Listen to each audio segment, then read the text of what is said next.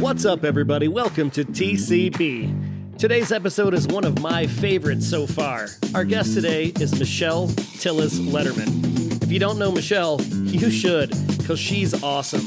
Michelle was named one of Forbes' top 25 networking experts and is the author of 4 books, 2 of which include The 11 Laws of Likability and her latest, The Connector's Advantage. We're going to talk about that one today.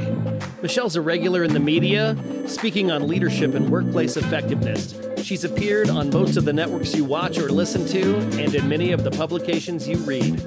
When she's not doing her thing in front of audiences, she's an expert chauffeur to her kids, an average skier, and a skilled walker of her 2 rescue dogs.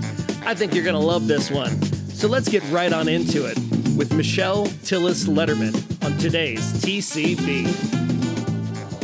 Welcome to SkyTeam's The Corporate Bartender. If you work in HR or make people decisions in your organization, this is the place to be. Now pull up a stool, belly up to the bar, and join us for The Corporate Bartender. Oh, welcome everybody to Corporate Bartender, episode number 66, the 9th of December. Can you guys believe it's December already? It's bananas. Yeah, crazy. Bananas. We've been talking about this. Ruby and I were on a workshop today, and we were talking about this concept. It's the fastest, slowest year of all time, I think. Totally. Can't wait till it's over. Right. I think we're all agreed on that. Well, welcome. Thanks for coming today. Today's going to be a fun day. We've got a special guest. We've got Michelle Tillis Lederman with us today. There she is. She's dancing. All right. So I don't think we have any newbies today. Just looking through, looks like a bunch of the regular crew. As I do every week, I'm gonna plug Morag's article again this week. If you guys haven't read it, you should read it. Morag got some really good feedback from a person this week, and I don't know, it was one of those. I think Ruby and I both cried when we read it. Morag, can you talk just for a second about how this article is coming across, how it's being received, the power of it? Well, that's what's kind of blown me away. I did it because it was for my own getting out of my box, messaging to the universe.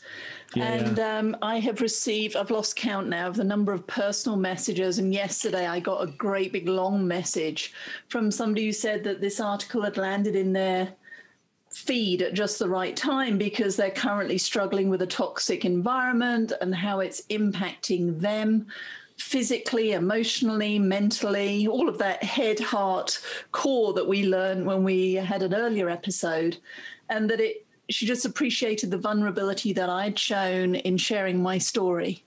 And so she and I are going to have a catch-up call next week to mutually support each other through it. But that is the tenor of, for me, it's not just me, but for the people who've read it, oh my goodness, I'm going through something else, and the world is not going to end if I own up to this and do something different. It's been huge. Yeah. I love that, and I love the way in which you put it out there, and how nervous you were about putting it out there, because it's very un-Morag. It's very un-British to be that open with the entire internet. And it's been really interesting. You know, Ruby and I did a workshop today where we essentially talked about the silver linings of 2020, all of the learnings, the takeaways, the things that we're doing differently that we just wouldn't be doing otherwise.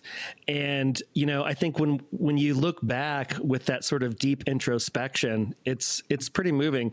The group today was pretty into it. Right, Ruby? Yeah. I think they hadn't really gotten to that point yet to get there. And I think we're getting to this point in the year where we're starting to look back and just the blessings that are coming out. We didn't necessarily use that word today, but the blessings that are coming out of it, and the growth that would not have happened had we just kept plodding along in the way that we were. Yeah. And how they're growing as leaders and becoming more agile and flexible and thoughtful about the whole person was really the gist of it. And what a great learning for all of us. Yeah, for sure. Thanks, guys. All right. the weekly pump of the Bartender Network. If you're not on there, get on there. I even did a really annoying graphic. Woo, get the app, put it on your phone. You guys want to see that? You want to see that again? Ooh. Bam. One more time. Boom. Oh my goodness. Ben Whiting has just entered the waiting room, guys. Ooh, let's get Ben in there. Oops, sorry.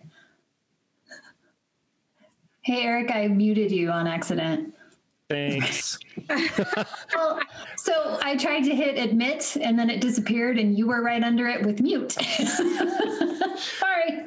I thought Laurel paid you $5. I was going to say, I wish I had that control. Oh, all right. A couple of quick headlines on the theme of connection because of our guest today. A couple of Forbes articles for you guys. The first one here is called How to Make Networking Human Again. And I thought this one was really interesting. It was written by Diana Rao, and she talks about how networking as a concept has become kind of sales focused. We go to conferences and stuff and we collect connections. We go on social media and we collect people so that we can pitch our stuff to them. And she has this concept called deep networking, which is sort of the antithesis of that. It's more of a holistic whole person approach. If you're going to take the time to get to know anybody, get to know them versus just collecting their name and contact information so that you can try to convince them to come to the corporate bartender. I don't know. The second article here today I thought was really interesting too, how networking can help women in STEM thrive during the COVID crisis. Talking about building mentoring networks that align purpose, passion, and service, identifying those inherent female leadership traits and connecting with people on the basis of that. We talked a few weeks ago about the number of women that have left the workforce and are kind of out for this time period, right? Like maybe not coming back, maybe staying home to do the family thing. And that's a problem. That's not going to be a good thing. So I thought this idea was interesting and wanted to share it with you. And if I can build on that, Eric and I did a keynote last night for the Society for Women Engineers, and we had several on there that were transitioning back into the workforce, having taken a break to raise families or were in transition looking for their next opportunity. And I'm not joking, they had not considered tapping into that network, and now they're doing that and tapping into us to open doors. And so this is key, that sense of belonging. And getting beyond, like the first article, getting beyond the job title to the human. This is what's going to make the difference. And Michelle's the best person to talk to. She is the best person to talk to us about this stuff, right? All right. Well, let's do that then. Let's welcome love. Let's welcome Michelle Tillis Lederman to the TCB audience.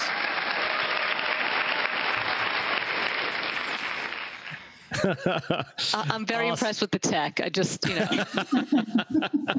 the get the app and the sound effects. Oh, I did the app thing just to be annoying because I figured Laurel would hate it. She's like, yeah, I do hate it. But she has the app. Right? Nice work. So for those of you that don't know Michelle Tillis Lederman, she is a speaker, trainer, coach, author of 4 books. And you can see them behind her, adjacent to the window. 1, 2, there they are. There they are. She's been recognized for the 11 Laws of Likability. That was her first biggie. She's been named by Forbes as one of the 25 professional networking experts to watch. She's been on just about every TV channel you watch. She's worked with some really big companies and some really, really innovative startups. So welcome, Michelle. Thanks for coming to the Corporate Bartender. Thanks for having me. I wish I had a drink. That's what we do here. Mine's not as interesting. Awesome. Well, hey, so why don't you, if you don't mind, just share a little bit about yourself. Tell us about your career journey. How did you get to where you are today, being a best-selling author of 4 books? And be sure to include any weird or funny jobs that you've had along your path. I was going to say that journey is pretty convoluted, but if you want to know about me, I am an adrenaline junkie, travel is my vice, and love, love, love animals. And forgive in advance if the dog barks because can't control her. That's me. And, you know, it's interesting. You talked about deep networking, and I talk about relationship networking. And one of the things I always say is don't talk about what you do at first. Talk about what you love to do, or, you know, what you'd like to do, or anything else that is not just the job, because that's not what we connect on. We connect on, you know, common interests and common people and passions and places and causes and experiences and all of those things. So if anybody scuba dives, jumped out of a plane, loves to travel, wants to know how I was able to bottle feed a Siberian tiger cub, just reach out. I'll tell you all about it. Oh, yeah. If you go to my professional Facebook page, and maybe at some point when you guys are talking amongst yourselves, I'll pull it up and share. But there's an album called Me and the Animals. And you're going to make me do it right now. I'm not that fast. No. I'm just prepping you. Whenever you're ready, you can pull that up. All right. Let's see if I can actually talk and click at the same time. But I have a little album on my Facebook page of all of the animals like across my life. So let's see if I can actually get to them and share. Here it is. Yay. Me and the Animals. And I'm going to share my screen. Okay, so I won't take you. I'll just kind of scroll. Oh my goodness! This pig's name is Kevin Bacon. Yes, that is me nose to nose with a full-bred Siberian tiger. That mud is because this timber wolf basically jumped on me and I fell down and somebody was pulling it off of me with a big smile on my face. And then I was playing with the rest of the wolves, all muddy. Let me see if I can get further of them. Kangaroos, wombats, even lizards, snakes, monkeys in my hair. My dog when I was in high school, please don't mind the 80s hair. And the 80s tank top, that's pretty awesome too. Oh, that might be 70s. So, and this there's birds on your head. Birds on my head. I have that tank top, by the way. You have to, right? Yeah. There's a monkey actually putting his arm down my shirt. My husband was not too pleased with that monkey. And now you get to see my kids, lemurs, right? So, oh my gosh. Yes. Okay, what was your favorite one? God, you know, holding a Siberian cub, there's kind of nothing like that. That and the sloth, because the hug you get is just better than just about anything else. Like a sloth just holds on, right? It just holds on, and it just an impression. It does this. It like holds on to you, and then every once in a while it goes like this.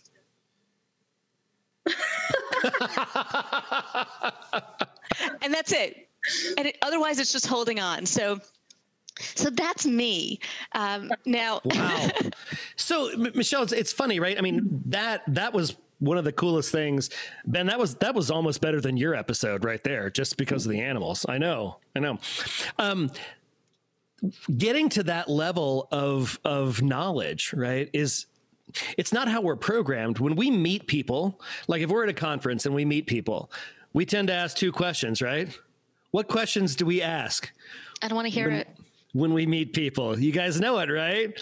Where are you from? What do you do? And that's what company do you work for? Right. Yeah. It's all surface level stuff. So, you know, how do you get past that? How do you dive in and get to the level where you learn that the person you're talking to has bottle fed a Siberian tiger cub? Okay. So I love this. When somebody asks, what do you do? I say, well, I can tell you what I'm doing this weekend. Or I say, well, I can tell you what I'm dying to do or what I love to do. And I just change the question, which is what I did to you, right? You asked me about my work history, and I'll tell you, I promise I'll get there.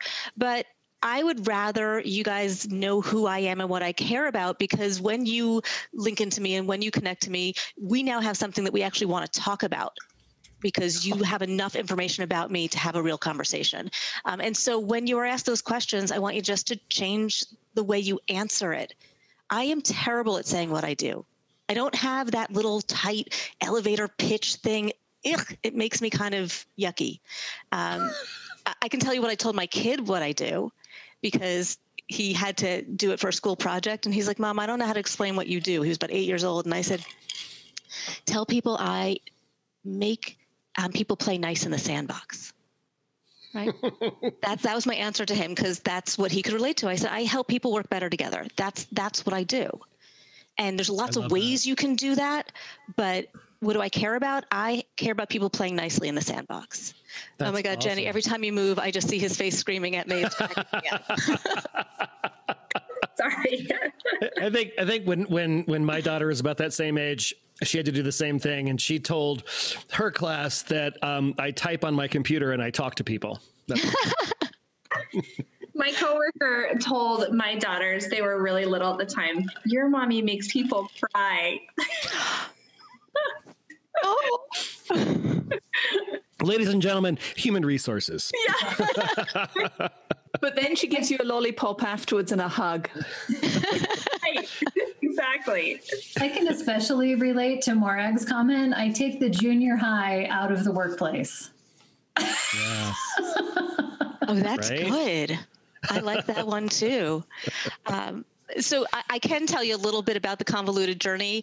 I don't know if they're interesting jobs, but I was the only woman on the trading floor, and I was the only woman on a global venture capital team, and I spent 10 years in finance, and I consider myself a recovering CPA. A recovering CPA. Recovering. You can take the girl out of accounting, but I still audit my bookkeeper, and I still find mistakes. I'm still photographic for numbers, which drives my husband nuts. Literally today, he's like, I need to go to Summit Medical Group and pick up the DVD of the MRI results. And he's like, I need to call over and make sure they're open. I'm like, 973-436-1380. And by the way, that is the correct number if you call it. Did you tell him that they're open till 6? Because open till 8. I said, but I'll call anyway to make sure that you can pick it up instead of me. And, so I really spent my first decade of my career in finance. And if you think about, finance in the 90s, I wasn't allowed to wear pants. I couldn't, forget about my nail polish is Hanukkah colored right now. You got the blue and the silver. I wasn't allowed to wear red, like all the same color. It was a time that wasn't friendly to women in finance. And I was really frustrated by how I was communicated to, how I was led, how I was managed. I was like, this sucks. And who was it who said they make them cry? Was it Jenny? Jenny. Okay. I did too. I didn't want to or mean to, but I was managing people at the age of 22. What they were thinking, I don't know. But I gave feedback and I made somebody cry. And I now realize, like, I need to keep people from making all the mistakes I saw and all the mistakes I made. And that's kind of how it came about. And I started my business back in 2004 while I was still full-time in finance. I started teaching at NYU in their business school while I was still full-time in finance. Also while I was pregnant with my first child, because I wasn't busy enough. Right? Got to have something to do with those minutes of downtime that you had. Yeah. Oh, and I was also putting my husband through business school at the same time, Perfect. No pressure. Perfect. So how did you get to the point where you decided to write this book? You had some success with the 11 Laws of Likeability. What compelled you to do this one? I know that's Ben, but Morag's biggest fan as well. Look at I love that they've changed names. That's awesome. I wish I bought this before I knew you. I read about the description and was like, I want that book. And it's great. It's fantastic. Highly recommend it to everybody. Thank you so much. Like, that just makes my day. Honest reviews on Amazon, always appreciated. But, the 11 Laws of Likeability came about because I kind of grew up having a very polarizing personality. People loved me or they hated me. And you're Brian Fink sometimes on this show. Yep. Brian went to the same high school as I went to, and he can tell you that people had strong reactions to me. And I didn't know why. I didn't know what it was I was doing. And so that's where the research started, in really trying to understand how likability forms, how relationships form, what enables connection. And so that was the first book. And the latest book, The Connector's Advantage, is actually a follow-up to that book, because I moved from kind of thinking about the conversation and what you do before, during, and after the conversation to really thinking about how do you move from doing this thing we call networking to being a connector and somebody who prioritizes relationships in everything that they do. And so I did different research here. I did this survey with a university trying to understand the elements and the mindsets of a connector, thinking I had this thesis of, connectors have certain ways of being and thinking. And then people responded to the survey and there was very little differentiation. And I was like, oh, shit. Now what do I do? I don't know if we're allowed to say that on a podcast, so I just mouthed it. I think you guys saw what I was. Sugar, honey, iced tea. You can say whatever the fuck you want. It's fine. Okay. And I had to completely change the premise of the book. The book was originally called The Connectors Club, because it was like this elite group of people who had this way of doing things. And what I realized after I researched, anybody can have these behaviors and attributes and become a connector. And I was like, that's awesome.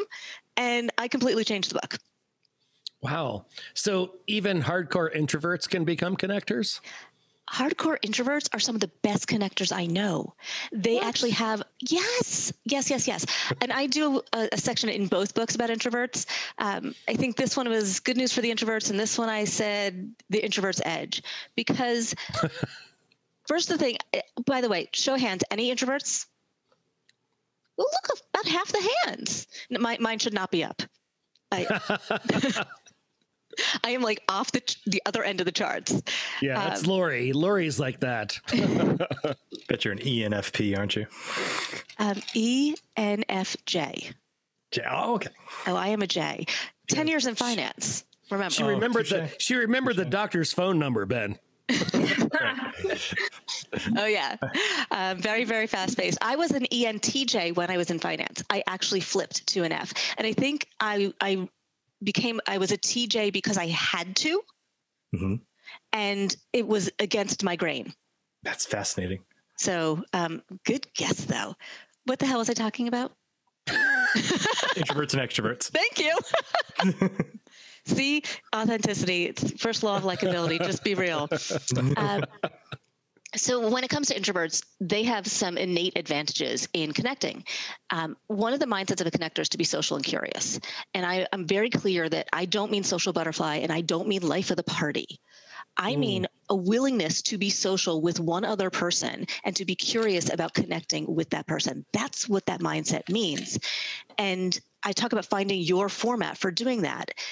A lot of introverts will knock themselves down because they don't do that thing that extroverts do, and they don't have to. And that's not where connection forms. Connection forms in the one-on-one. That's where introverts excel. Connection forms because you are listening, you are probing, you are really trying to understand what you're hearing. Introverts are a hell of a lot better than that than extroverts. Now, I would say each side has a strength and each side has something they need to learn from the other. So where extroverts need to get a little bit better at the listening and bringing information in and maybe calming ourselves down a little bit so that we enable people to see past the big, right? That's part of what was polarizing about me. It's my unique charm.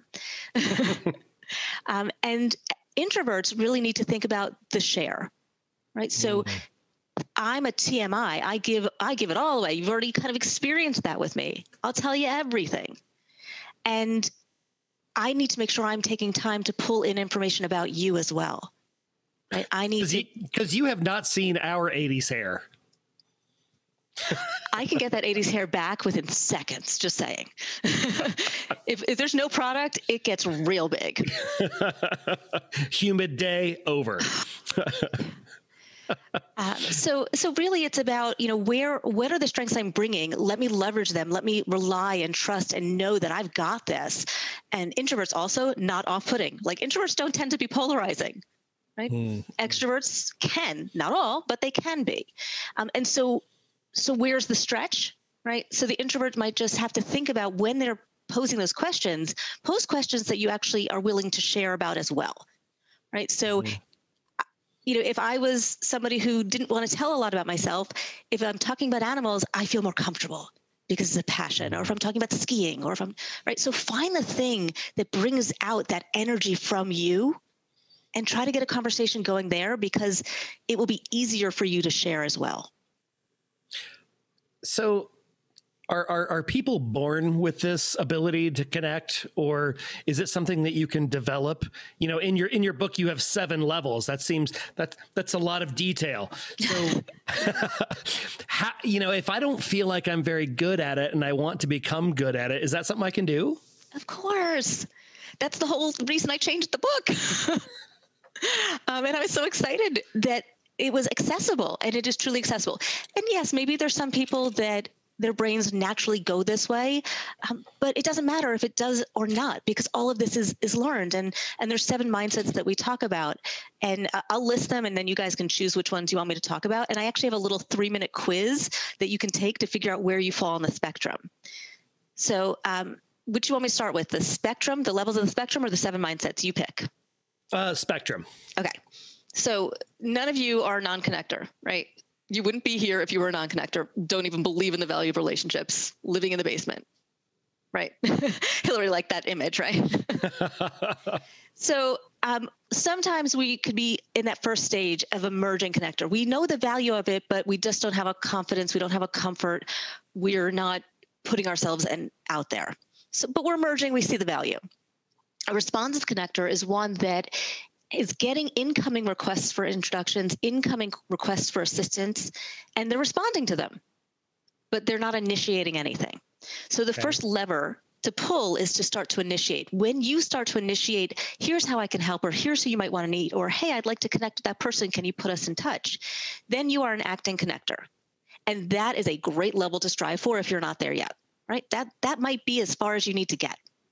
The connector's advantage is the idea that whatever it is you're working on, whether it's a job, a promotion, a client, a referral, happiness, health, and yes, I have statistics around those too, memorized, can't help it, that you're going to get there faster, easier, and better as a connector. So the further up the spectrum you get, the faster, easier, and better those results will become. Now, the other lever you can pull is the depth and breadth. So when you go deep in a geography, deep in an industry, right? I know everybody in HR. Right? Mm-hmm. Or I know everybody in Colorado, or I know everybody in this company. So when we go deep, that's called a niche connector. When you go broad, you can become a global super connector. So that's super broad, right? Crossing your country's borders is global. If you're within your country, then you're a super connector. If you have connections up and down the ladder, across industry, across geography, across function. Right? Across demographics, across educational levels, like the diversification of your connections is so powerful. It's so relevant right now when we think about the social injustice and looking for inclusion. I wrote this book and it came out in 2019, and a full chapter of the book is called, actually a full section of the book is called Expand and Diversify Your Connections, and how to be an inclusive connector. And there's little habits that you can pick up, and I'll give you a couple quick ones. When eventually we go to conferences again, because I believe in my heart it will happen, look around the room you're in and have a host mindset. Think about the fact that you can be the host of that room and make other people feel welcome. Go up to those that look most out of place, right? So you're the bartender, right? You welcome them in. I have a friend who does this, and he says, I look for the person who looks the most out of place, the most alone, and I go over to them and I start talking to them. Wow. I have a rule at a conference that I can sit next to one person I know, but on the other side, I have to sit next to somebody I don't know and bring them into the conversation. That's awesome. So having a host mindset. Oh, sorry, I could keep going. You talk. Oh, yeah. No. So I took the quiz. And this is me. The initiator. Yeah. So that's the networker quiz. That's not the connector quiz. Oh, so I have two. I know. So that's the quiz based on this book. I did a quiz for each book. Hold on. I will get the link for you. Because we know you can talk and type at the same time now. Not really. Nope. Hold on. See, connector quiz. There it is. Okay. All right. And where's the chat? Oh, there's lots of things going on in chat. I should be watching that. This is a chatty bunch, Michelle. Okay. So if I'm missing anything good, just tell me, because I, read, type, talk. It's just too much for me to handle. Well, then I'll shift my question, right? So the networking styles, the connecting styles, how do they go together? They're similar, but it does not relate to the spectrum, right? So those 7 levels of a connector, you can be any one of those levels when you take that quiz. So they're telling you different things. I didn't even know that networker quiz was still out there. Well, because when I got it, I was like, well, I don't recognize that word, but I'm sure there's method to the madness here.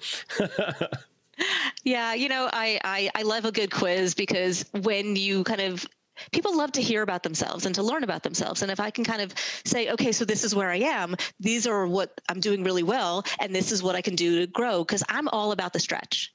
I'm all about, well, great, I'm really happy with this. Now what else? Or what's next?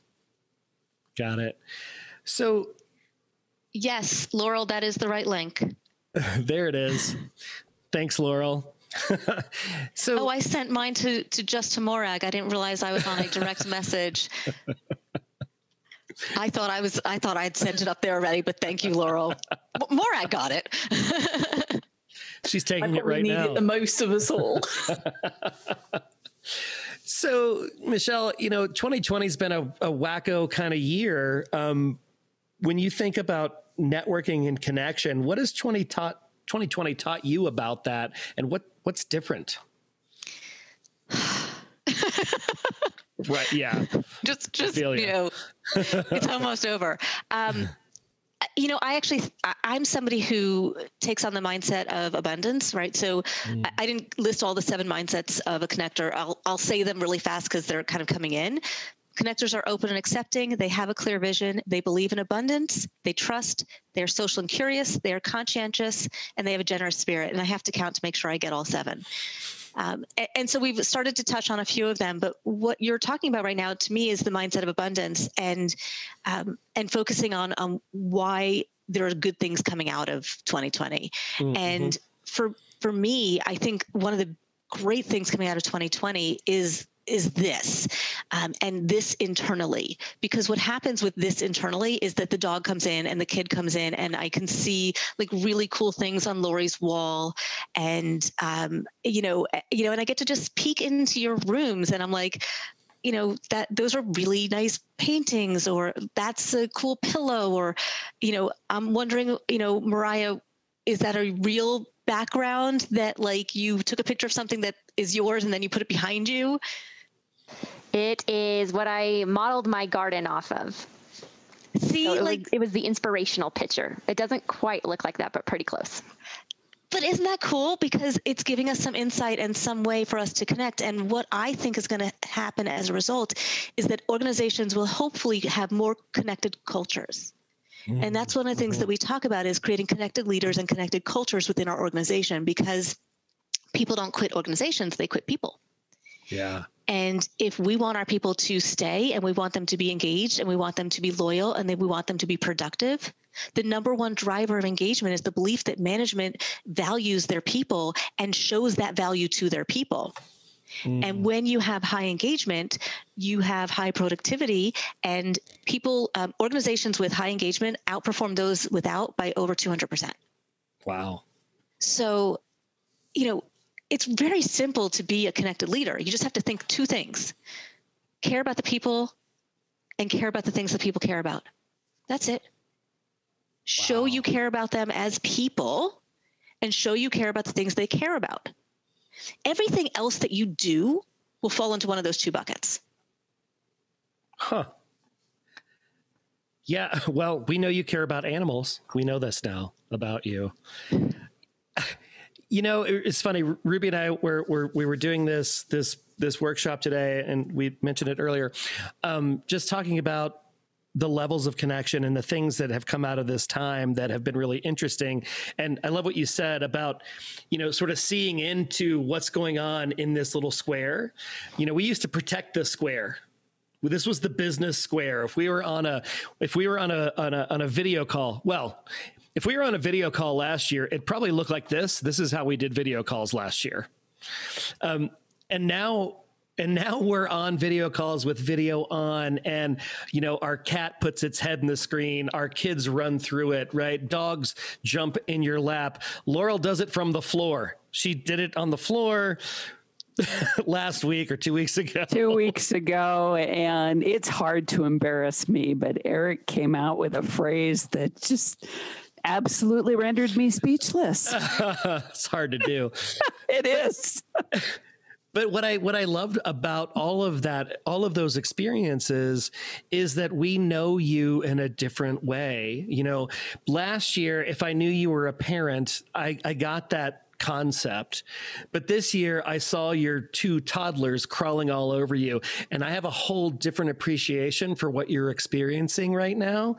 And my ability to empathize with you is totally different. That's the other word I was going to bring up. I do think we have greater empathy. And we talk about, bring your whole self to work and all those phrases. This is bringing our whole selves to work because everything is here right now.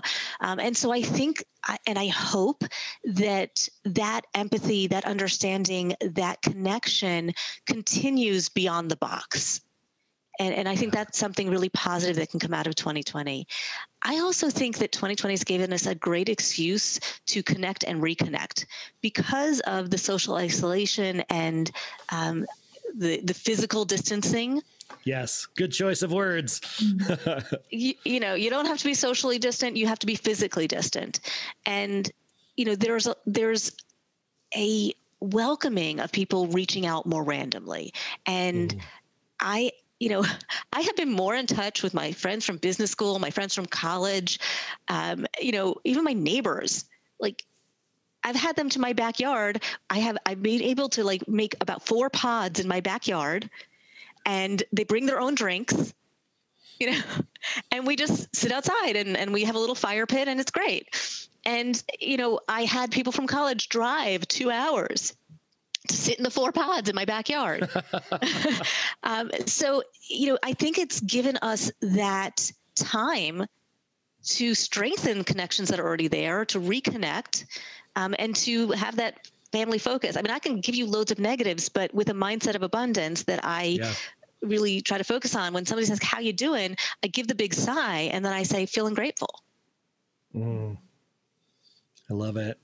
So if we could do one thing to become better connectors in this crazy, wacky 2020, what's the one lever we could pull? Okay, so 2 things came to mind.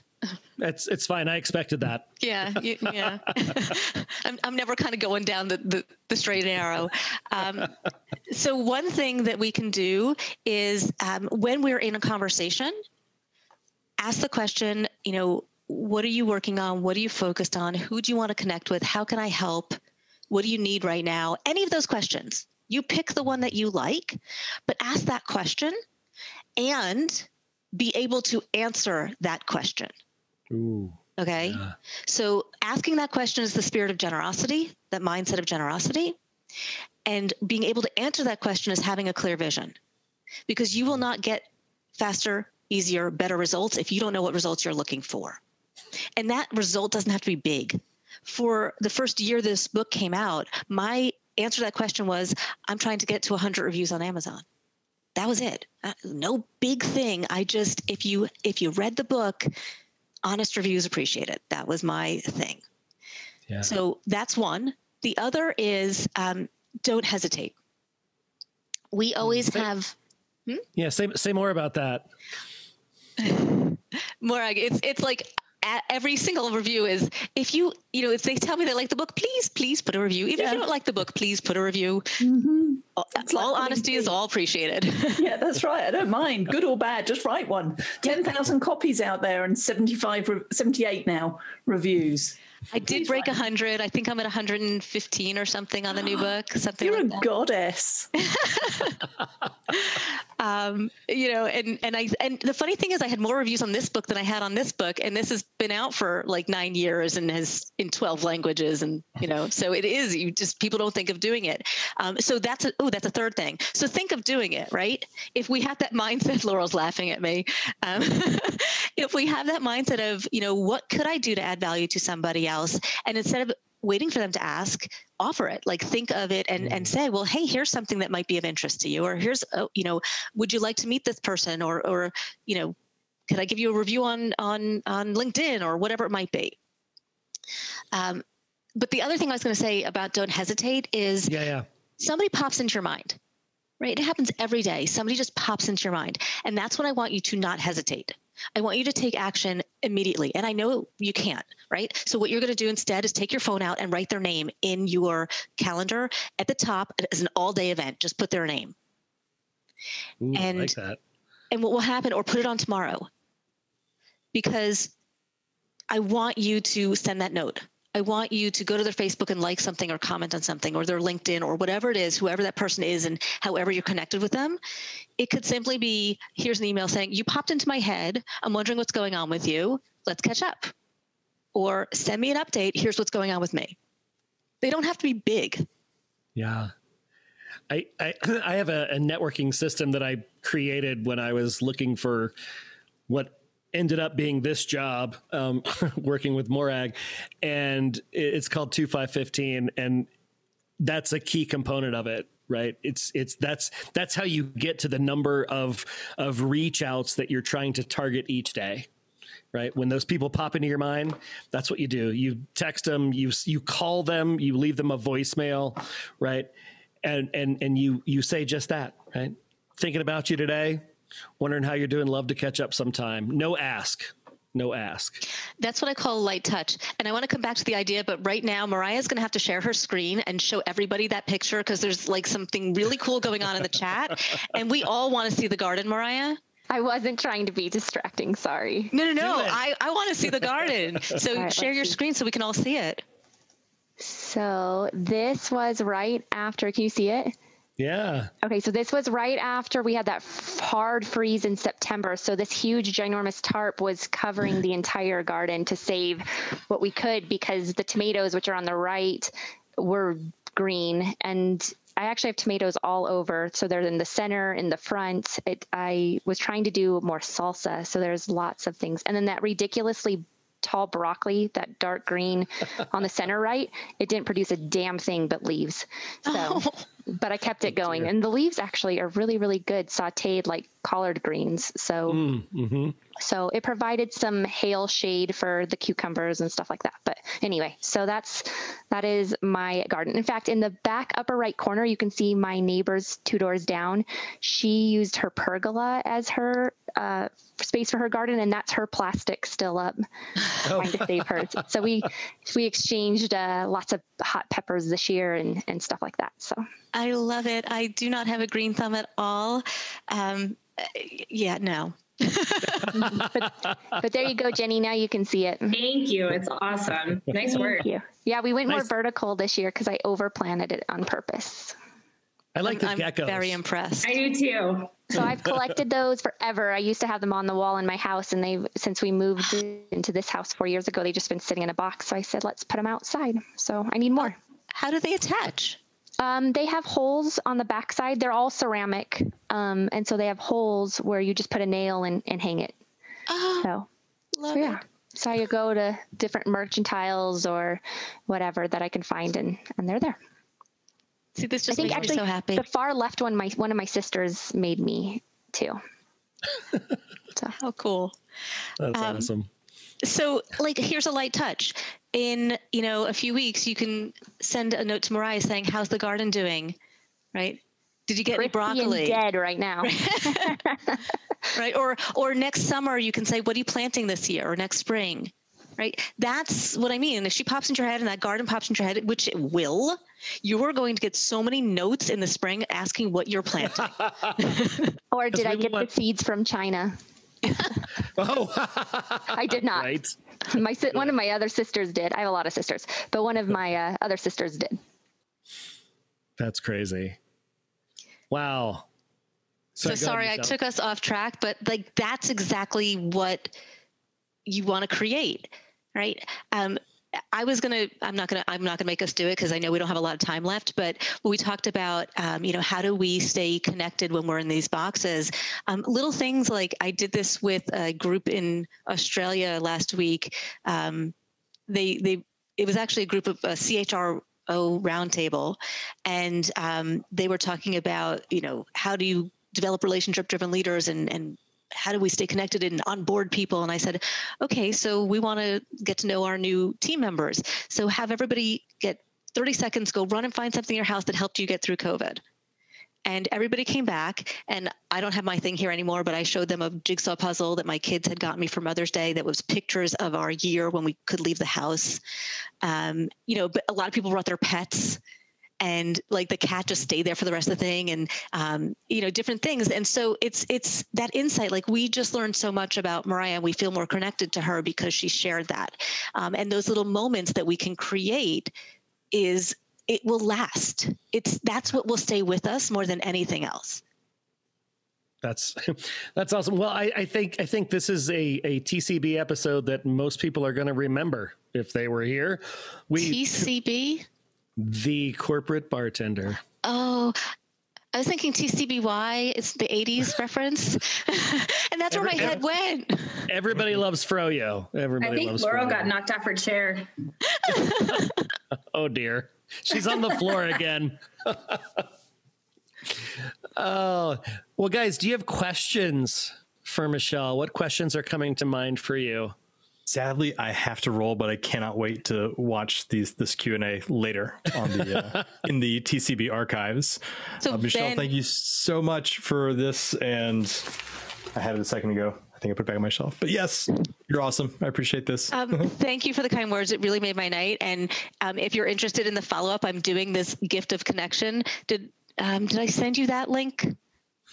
Just go ahead and pop it in the chat. Oh, man, you're going to make me like... type again. You're working today. I'm really bad at Michelle. All right. So here's another thing. If you are thinking about this holiday season, reaching out to people and connecting with people, or you have to give a gift to your team, I wanted to make it really easy. So I'm doing this little package where you get the book and a bookmark and a personalized note, and I autograph it as you want me to, and I put it in a nice little bag and I send it out for you. And so if you want to, and some people are buying it for themselves, and that's fine too. I don't care. But I just love the idea of people open bumpy mail. Yeah. Bumpy mail. Bumpy mail gets opened. That's awesome. It does. All right. Thank you so much for that link. And I'll probably get one for myself. Thanks, Ben. Thanks, Ben. Eric, thanks for coming, buddy. Great to see everybody. Hi, Ben. Bye. Ask me questions. Right. I love questions. So I'm a recruiter, and have been one for a very long time. And so I took the quiz, and I'm an acting connector, and I can relate to that right now because of the fact that I'm not at the super connector anymore. And that's because I've pulled back more. So it'll be interesting to see, or it's interesting to see where I have been and where I need to go back to. It's if you want to, right? Yeah. Because, and that's one of the things I want to say is not everybody needs to be a super connector. I mean, yes, there might be more advantages to being there, but you need to weigh it with what you need for you right now as well. And if being an acting connector is working for you, I would be very happy if the whole world was an acting connector. Right? It might be a little harder to cross over if we didn't have a few super connectors, but if everybody embodies these mindsets, we all rise. Right? And I was talking to somebody else about the idea of abundance and competitors versus collaborators or partners. And I loved her response. She said, I just want to make a bigger pie. I'm not going to worry about my piece of it. Let's just make it bigger for all of us. Love it. So I have a question for you, Michelle. How does the connector and, maybe striving for higher levels, how do you balance that with boundaries? right? Because I know there's a lot of people that struggle with personal boundaries because they feel like they have to be there for everybody all the time, right? So how do you coach people that maybe are too high on the spectrum and have lost their personal boundaries? Okay, that is such a great question, and thank you for asking that. One of the mindsets of a connector is conscientiousness, which means connectors do what they say they're going to do. They follow up, they follow through. And part of being conscientious is understanding what you're willing to say yes to and what you're willing to say no to. Mm-hmm. And the idea of boundaries is also something I talk about in a generous spirit, because when we think about a generous spirit, we also need to be generous with ourselves. Mm-hmm. So, and that's something that we are not very good at. One of the things I teach is how do we say yes and no without, making it a one-word answer? Because it should probably never be a one-word answer. Yes if, yes when, yes with, yes after. Yes, but. Yes, but. I like the no but, right? Right? Because the no but feels good, right? Because no doesn't feel good, but when you can say no but, it feels good. Like no but, there's a possibility of getting a yes down the road, or no but, here's how I can help you, or no but, right? And so it still feels good for everybody. The yes but makes me nervous, right? But I'm okay with it too. So the idea is to get really clear, and I'll give you an example for me. I'm asked to do talks a lot, like a lot of pro bono talks, and it was really hard, and hard to say no, because it's like, you're flattering me, and but I have 2 kids to put through college, and there needs to be some balance. So I came up with criteria with which I would say yes to a pro bono, and it had to do with the number of people in the audience, the distance from my home. They had to be a nonprofit. There was, things that I would ask, and then I would say, listen, if you can get this many people in the audience, then come back, right? Or if you want to do a book purchase, or come back to me next year because I have only so many slots a year. And so it made it more comfortable for me to say no and let them know what the basis of that no was. And so giving yourself criteria and clarity around what you're willing to say yes to, what you're willing to say no to, and visual reminders are really helpful. So my husband for a year took a little sticky note and wrote the word no on it and stuck it on my monitor. And it stayed there until the sticky wore off. But what it did was it reminded me that no is an option. Yeah. And I always told myself, when I say no to this, I'm saying yes to something else. And even if that something else was sitting on the couch with my dog and my kids, exactly, that's what I was getting to say yes to. And so remind yourself that every yes comes with a no, and every no comes with a yes. That's great. Thank you. Thank you for that question. That was a good one. All right. One more question. Who's got a question? I'm playing the Jeopardy theme song in my head while I wait. You are too good at this. I've got a frivolous one. A frivolous question. Excellent. My second grader is currently doing a school project on Siberian tigers. Everyone in her class was assigned a different animal. So if you have any specific resources or things that you really love that she should check out, I would love to know. Oh, I really want to have an answer for you. I don't know if you noticed in the picture, I was quite a bit younger there. I had raised some money for a sanctuary in Canada, and as a result of getting them grant money, I was granted access, and that's kind of how I got in. But the World Wildlife Foundation is probably a website that you can go to because they do have a lot of facts. My son is an animal lover, and for 2 nights of Hanukkah, my children choose 2 charities instead of getting gifts. They give, and World Wildlife Foundation is his charity of choice, and so they give you fact sheets about the animal that you choose to sponsor and things like that. So there's probably a lot of information on that website that can be useful for her. Excellent. Thank you. You're welcome. Everybody loves Morag. I don't know your real name. Oh, I'm sorry. I'm Cynthia. Hi, Cynthia. And, sorry, I forgot to change that back. But I feel that everyone does love Morag, so I don't want to take it down. I I have a step question on this, which is I look at myself and I'm really good at going deep with people really fast. I find out all kinds of things about people. Where I then struggle is to bridge what feels like a friendship to go to the ask. And so I wondered if you had some thoughts on that. I love that you have this skill. And, when you are in that conversation, by posing the question that I gave you before around what they're working on or what's important to them or, how you can help, it invites them to ask that back. And if they don't, you can ask them the question of, I'm so glad, and here's our follow-up. And maybe you wait to that follow-up where you then do the thing that you said you're going to do in terms of adding value to them, that you say, may I share with you what I'm working on or what I'm focused on? And once you've kind of gone deep and you've created connection and you've added value, it's very unlikely that they're going to say no. And then, no, Laurel might say no. And the thing is, when you do that, we want to make sure that we don't make them feel bad for not having asked, because what happens is, oh yes, of course. And then you can say something like, I knew you were going to ask me, but I was so excited to share this. Mm-hmm. Right? Because we don't want to make them feel bad because they didn't invite that information in, because they might be an emerging connector and they haven't built that muscle memory around the ask yet. Right?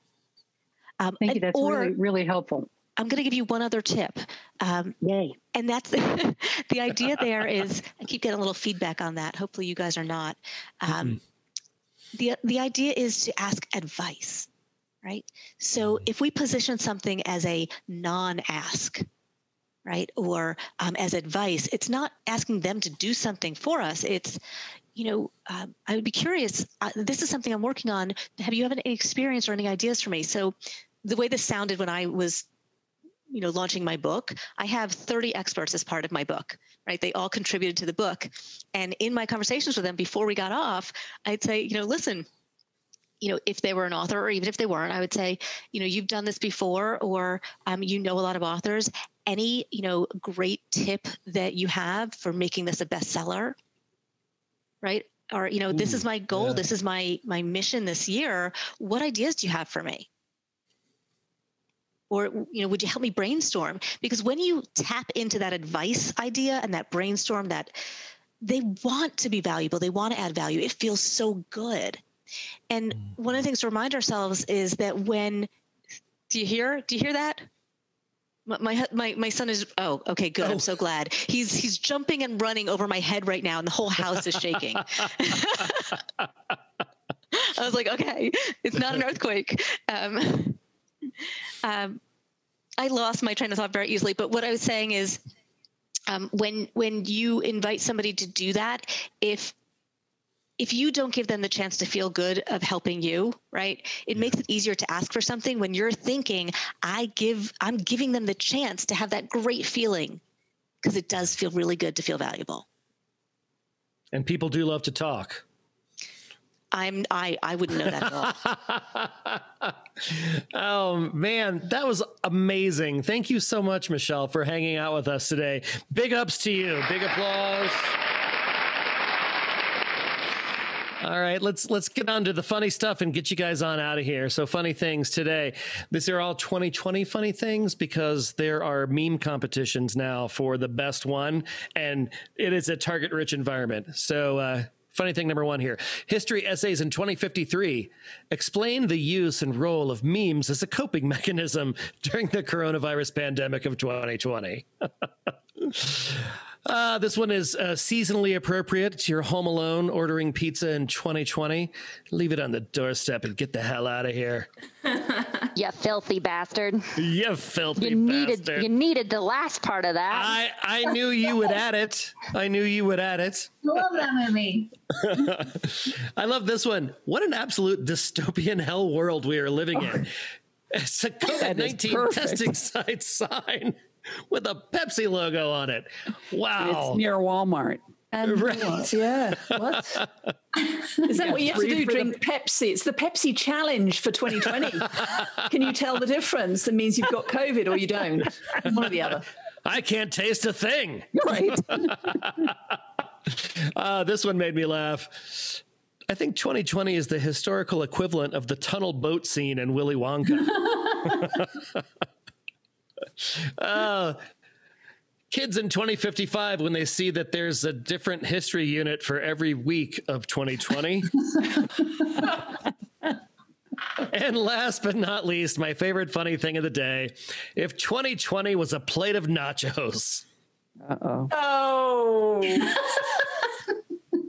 That might be my dinner if I don't get a wriggle on, but yeah. Oh, today's feel-good story. This is the world's worst cat. She's a 4-year-old domestic short hair, and she was brought in after the death of her owner to a shelter, and the staff quickly figured out her personality, and they decided to go with the honesty is the best policy approach. So this is the ad they wrote.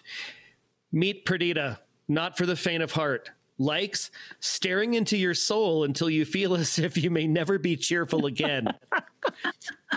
The song Cat Scratch Fever, the movie Pet Cemetery, Church is her hero, jump scares, her specialty, lurking in dark corners, being queen of her domicile, forcing shelter staff into thinking she's sick. Vet agrees. She's just a jerk. Dislikes the color pink, kittens, they're too chipper, dogs, children, the Dixie Chicks, Disney movies, Christmas, and last but not least, hugs. She's single and ready to be she's single and ready to be socially awkward with a socially awkward human who understands personal space. She generated 50 responses, and these are her new loving owners. Perdita, the worst cat in the world. So she is the mascot for 2020. Right. Number 2, she has the worst bang cut I've ever seen. Yes. Yeah, the only thing that would make that cat worse looking would be the little Hitler mustache. That would be terrible. Yeah, the little black, black spot. Maybe paint some eyebrows on her or something. I don't know. It's like that butt cut that's parted in the middle. Oh yeah. Oh, wow. Body shaming the cat. Kinda. I'm going to hell. That's we all are. 2020 version of there was a dog. This has got to be 10 years ago now, and it had been trained as an assist for blind people, and failed with its first blind owner. And then failed with its second blind owner when they realized this dog intentionally walked its blind masters over open manhole covers. Oh my God! Popped 2 of them down the open manhole. That dog's an assassin.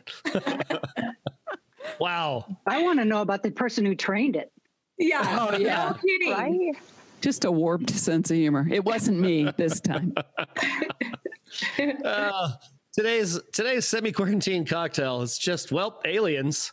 It's a riff on the cranberry old fashioned. So I don't know if you guys saw the article that populated yesterday across most news platforms. Started, I think, in the Jerusalem Post. Chaim Mashad was the head of the Israeli Space Security Force for 30 years. 30 years, right? So dude knows a lot of stuff. So anyway, this is a riff on the cranberry old fashioned. It takes 3 ounces of bourbon whiskey, 1 galactic federation with which we've been dealing for years, 1 ounce of cranberry simple syrup, a secret base on Mars, complete with Americans, 3 shakes of Angostura bitters. Space Force makes a whole lot more sense to me now. Little orange peel, little cranberry, little rosemary. Also, Trump. That's Rosemary's Baby. In the article, he says that Trump knows of these aliens, and the Federation stopped him from letting the cat out of the bag on more than one occasion. Well, fuck. And Stacey, do that? This is for you, Stacey. I'm ready. Look at the screen. I am. Yes! Sergio Sulikos! Stacy has a thing for the ancient aliens. They just came out with a new season. That's just in time for the holidays, everybody. He's got the best hair, even better than the little cat. Guys, thank you so much for hanging out today. Michelle, thank you. This was amazing. Easily one of my top 5 favorite TCB episodes. Guys, buy her book. Connect with her on socials. Where do we write find a review? Write a review. Read the book first. Where do we find you, Michelle, out on the socials? The best place to start is my website. So the link that has the Get to Connection, if you stop at .com, that's my website. From there, you can link into me. The Facebook professional, you already saw my hair in the 80s. You don't need to see more. Twitter, Instagram, I'm on all of them. I've got a blog. I've got a YouTube channel. I've got a weekly newsletter with tips and tricks and videos and things like that. And that if you sign up, you get a whole bunch of other things like free chapters to books and a video series and things like that. So tell me that you saw me on TCB, not TCBY. And I welcome connecting with all of you. That's awesome. The newsletter is great. I hate newsletters, and I get 3 of them, and one of them is yours. So. Yeah. Thank you. All right. Well, this is awesome. Thanks, everybody. Thanks. Nice to meet everybody. Bye. Thank you so much for joining us today. If you had a good time and learned a thing or two at today's happy hour, please share it with your friends. If you want to join our tribe, head on over to skyeteam.cloud/TCB or email us at info@skyeteam.com. That's SKYE team.com. Thanks again, and remember, you've always got friends at the Corporate Bartender.